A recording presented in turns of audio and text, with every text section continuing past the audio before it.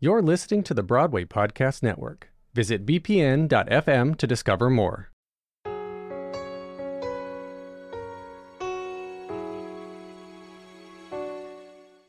You're listening to Smashed from The Ensemblist, the only podcast that shows you Broadway from the inside out.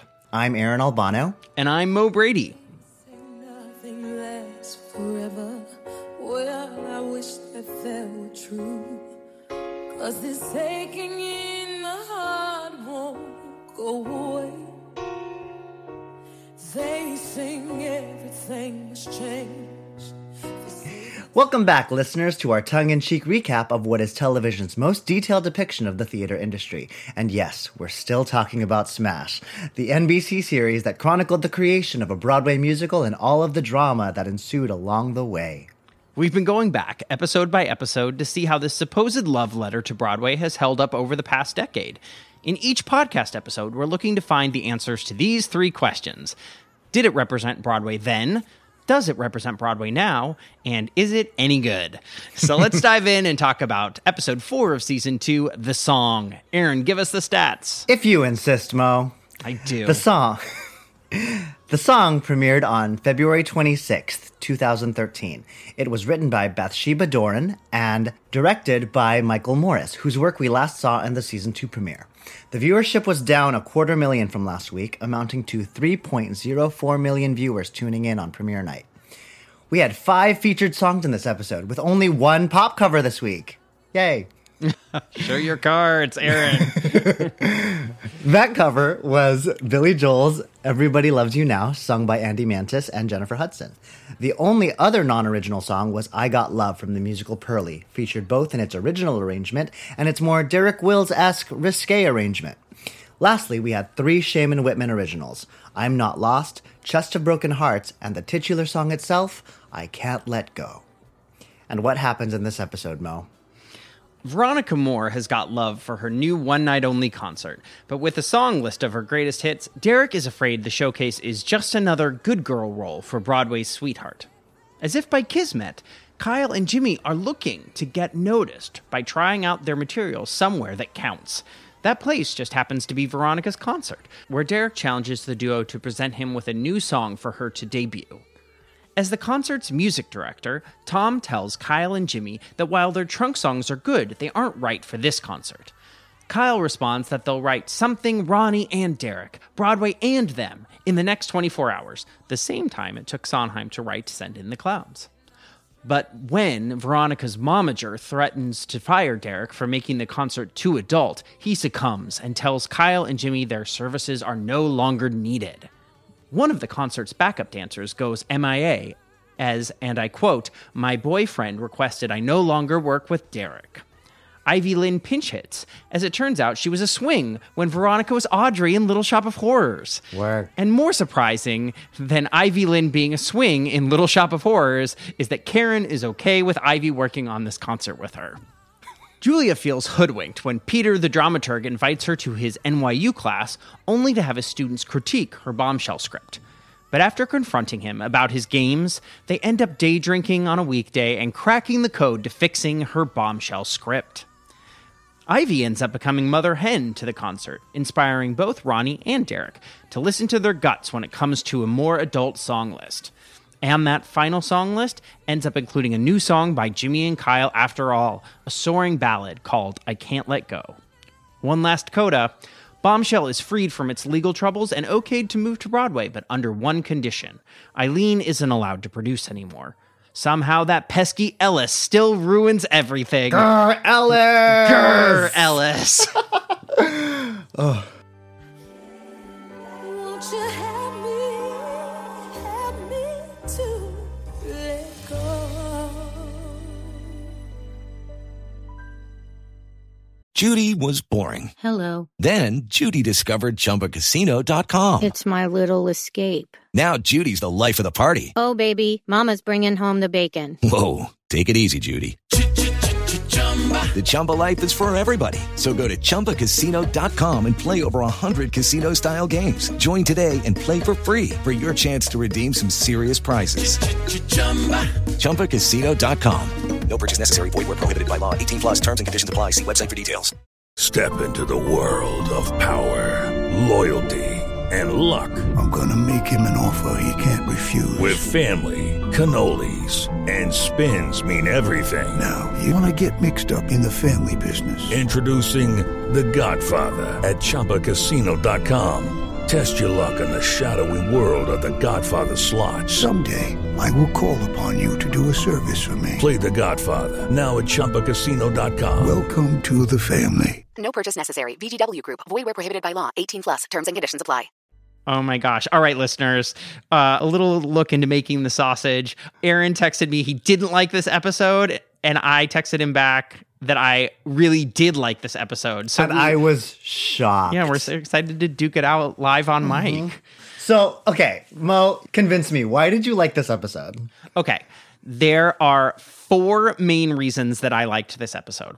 1, there's an immediacy to the proceedings. There is a concert. It is happening soon. It is happening tomorrow, or is happening today, right? Like, so much of Bombshell sort of exists in this, like, we're doing a workshop for something that doesn't have an audience, and it's not even, we don't even really know where it's going. There's a thing. They have to put up a concert. Bravo is filming it. They need a song, right? There is an immediacy to the proceedings. Okay. Yes. Number 2, we see Karen and Ivy having a multi-layered relationship. So much of them has been Karen and Ivy pitted against each other, or then becoming fast friends and drinking, and then being pitted against each other. And then, right? This is like, they have to work together. We see them. There's those great shots of them being the backup dancers and like dancing with each other in like scandalous poses, which is fantastic. There's just it's so layered. You're finally seeing kind of under the surface level of the relationship between these two women. Don't interrupt me, Aaron Albano. Okay, fine. I can go. Number 3, Julia finally stops playing the victim. Julia has been playing the victim since season 1, episode 1, right? Poor her. She's yes. No one wants to write her. That. No one wants to produce her musical. She just wants to make a musical about Marilyn. She just wants to be a good wife. She just wants to fuck Michael Swift, right? She just wants to be a good mom, right? And so finally, she says, I know how to fix this script. And that feels good as a viewer to be like, yes, finally, it I does can feel root good. for you, Julia. Thank you. Number 4, Jennifer Hudson sings I Got Love from Pearly. She does. Okay, this is Jennifer Hudson who sings the phone book as if it is the Bible, and she's singing one of the most joyous songs in the musical theater canon effortlessly. Yes, she does. She absolutely does. I will get on board with you for that. For those 4 reasons, I say, yes, good episode, Smash. Okay. I hated this. I didn't hate this. That's rude. I did not hate this episode. This episode was not one of my favorites, mainly because I don't care about any of this.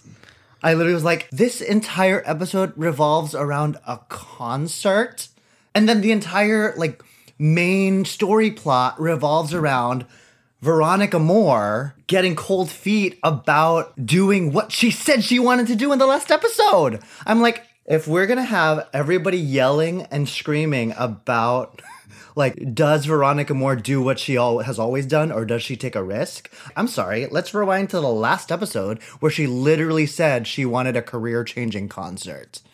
Secondly, I love Jeremy Jordan so much. I hate Jimmy Collins with a fierce rage. I remember watching this originally, and maybe it was because I was more immediately like, Jeremy's my friend. I love watching him on the show. He left the show for this. Whatever. That, like, my disdain for Jimmy was tempered a little bit. This episode, I would throw him off a bridge, like, and not bat an eye, because whoa. And then Eileen's legal troubles. It was an entire, like, storyline, and I'm just like, okay, great. And then to wrap it all up, they might as well have given Jerry this maniacal laugh at the end of the episode.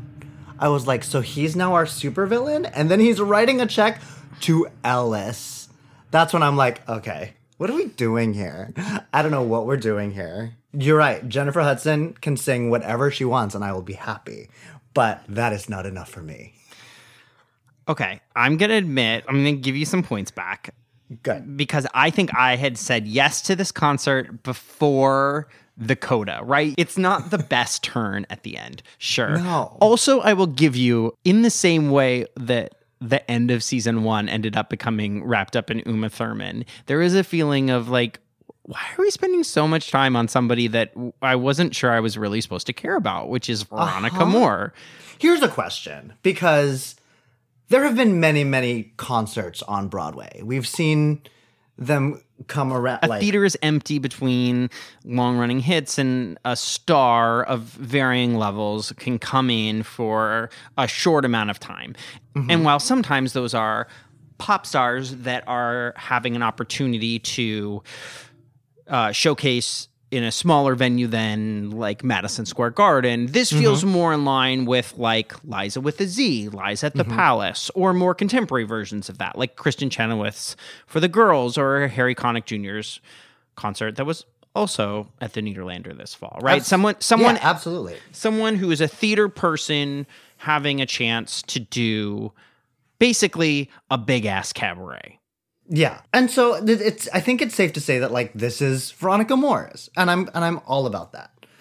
In the last episode, she says, what does she say? She says, I want to do a one night only show, the kind of concert that people talk about years from now and kick themselves for missing.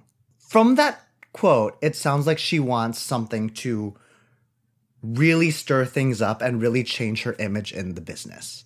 We find out about the concert last episode because she quit The Wiz to do this concert. She has left the role of Dorothy to do this one night only concert to change how she is seen in the business.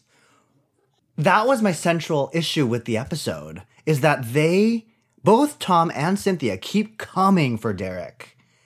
That they're like, do what the people want. You need to do what she's comfortable with.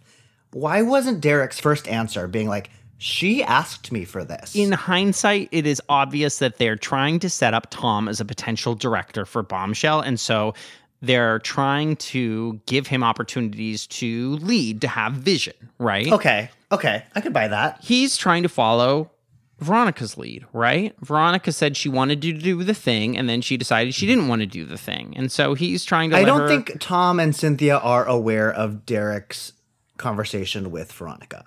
And so, to me, watching last episode, Derek and Ronnie are operating under an idea that they want this concert to change Veronica Moore's image on Broadway.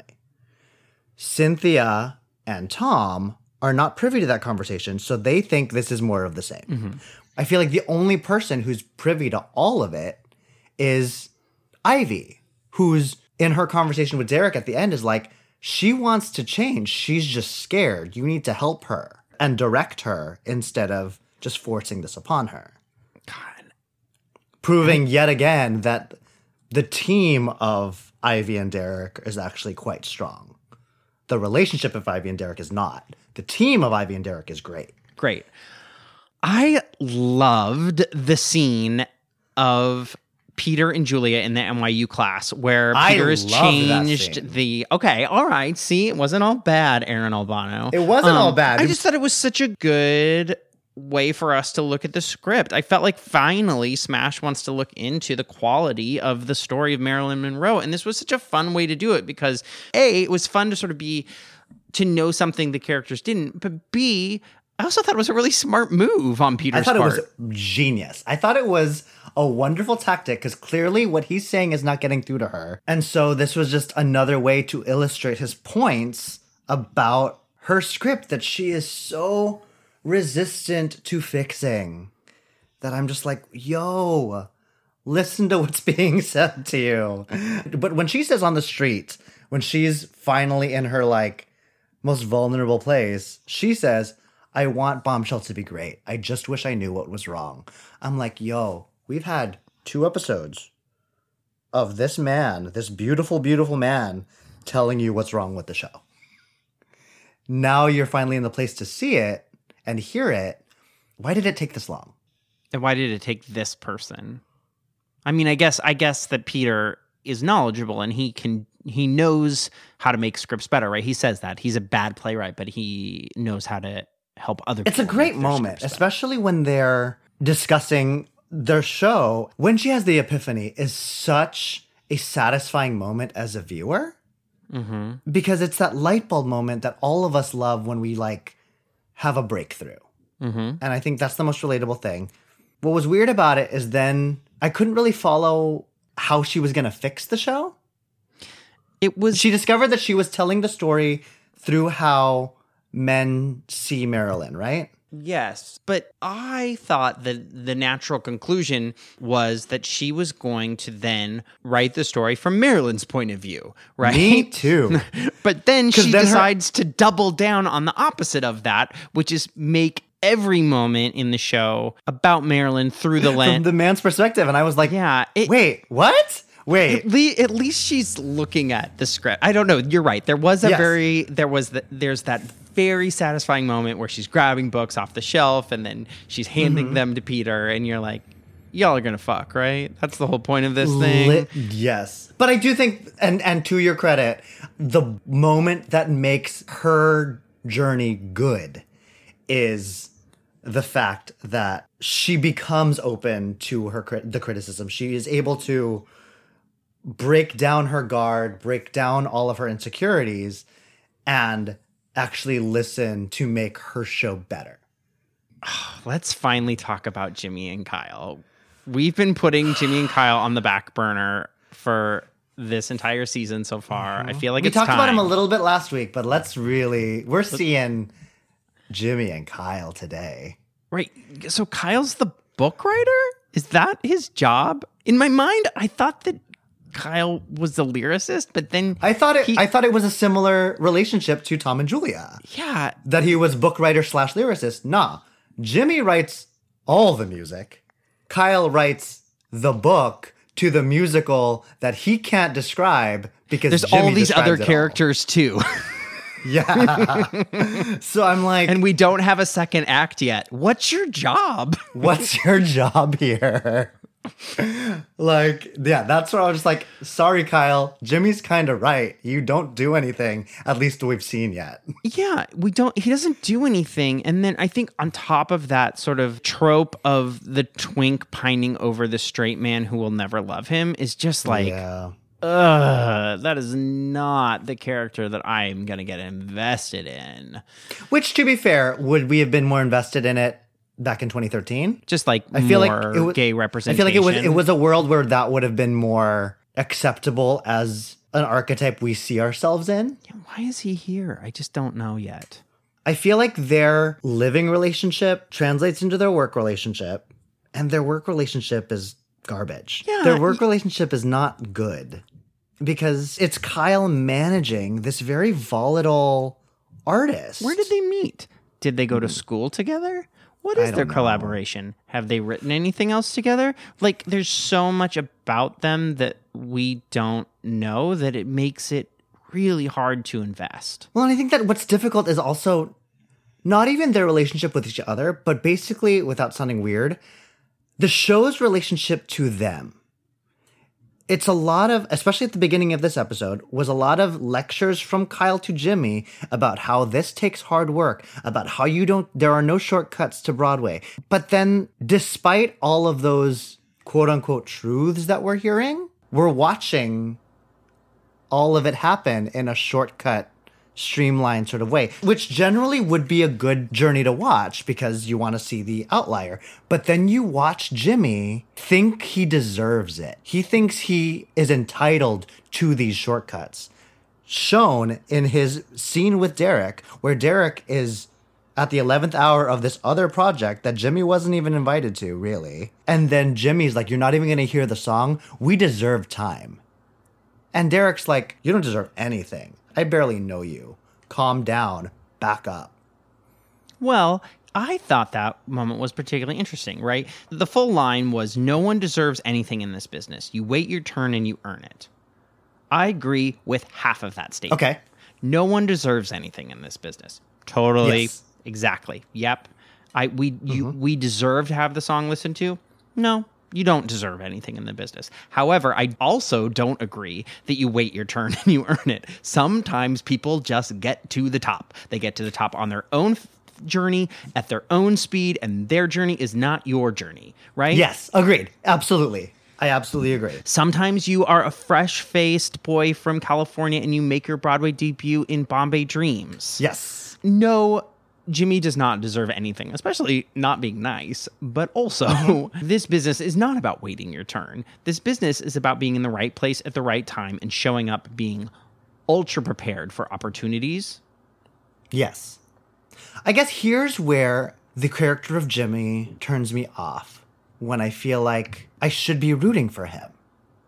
Is that when he gets in the person who's giving him the opportunity's face, how is that not a game over moment? Even if Tom Levitt comes back being like, yo, he's the real deal. Why isn't Derek like, yo, but he tried to hit me? Done. Like, and so where does the push yourself forward end and the allow fortune to smile on you begin? Yeah, he's just not very nice. No, he's garbage. The only time we've ever seen him be nice is when he was high in the... Yeah. Otherwise, he's a monster. Yeah. Maybe we'll fall in love with him later. I'm hoping, because I don't remember hating Jimmy. But I do currently. Love Jeremy Jordan. Hate Jimmy Collins. Mm-hmm.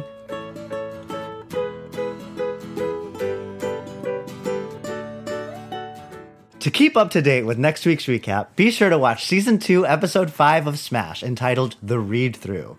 You can find Smash episodes on either the NBC app or on NBC.com. The Ensemblist was produced today by me, Mo Brady. And by me, Aaron Albano. There are two great ways you can be helping the Ensemblist right now. One is by leaving us a rating and review on Apple Podcasts, and two is by becoming a Patreon member. You can do that at patreon.com/The Ensemblist. Follow The Ensemblist wherever you listen to podcasts, whether that be on Spotify, on Apple Podcast, or at Broadway Podcast Network's home, bpn.fm. You can even find our own page. Oh yeah, we have our own page at bpn.fm. You're a real boy, Aaron. And be sure to follow The Ensemblist on Instagram because things are changing all the time. Thanks for listening, guys. Until next time.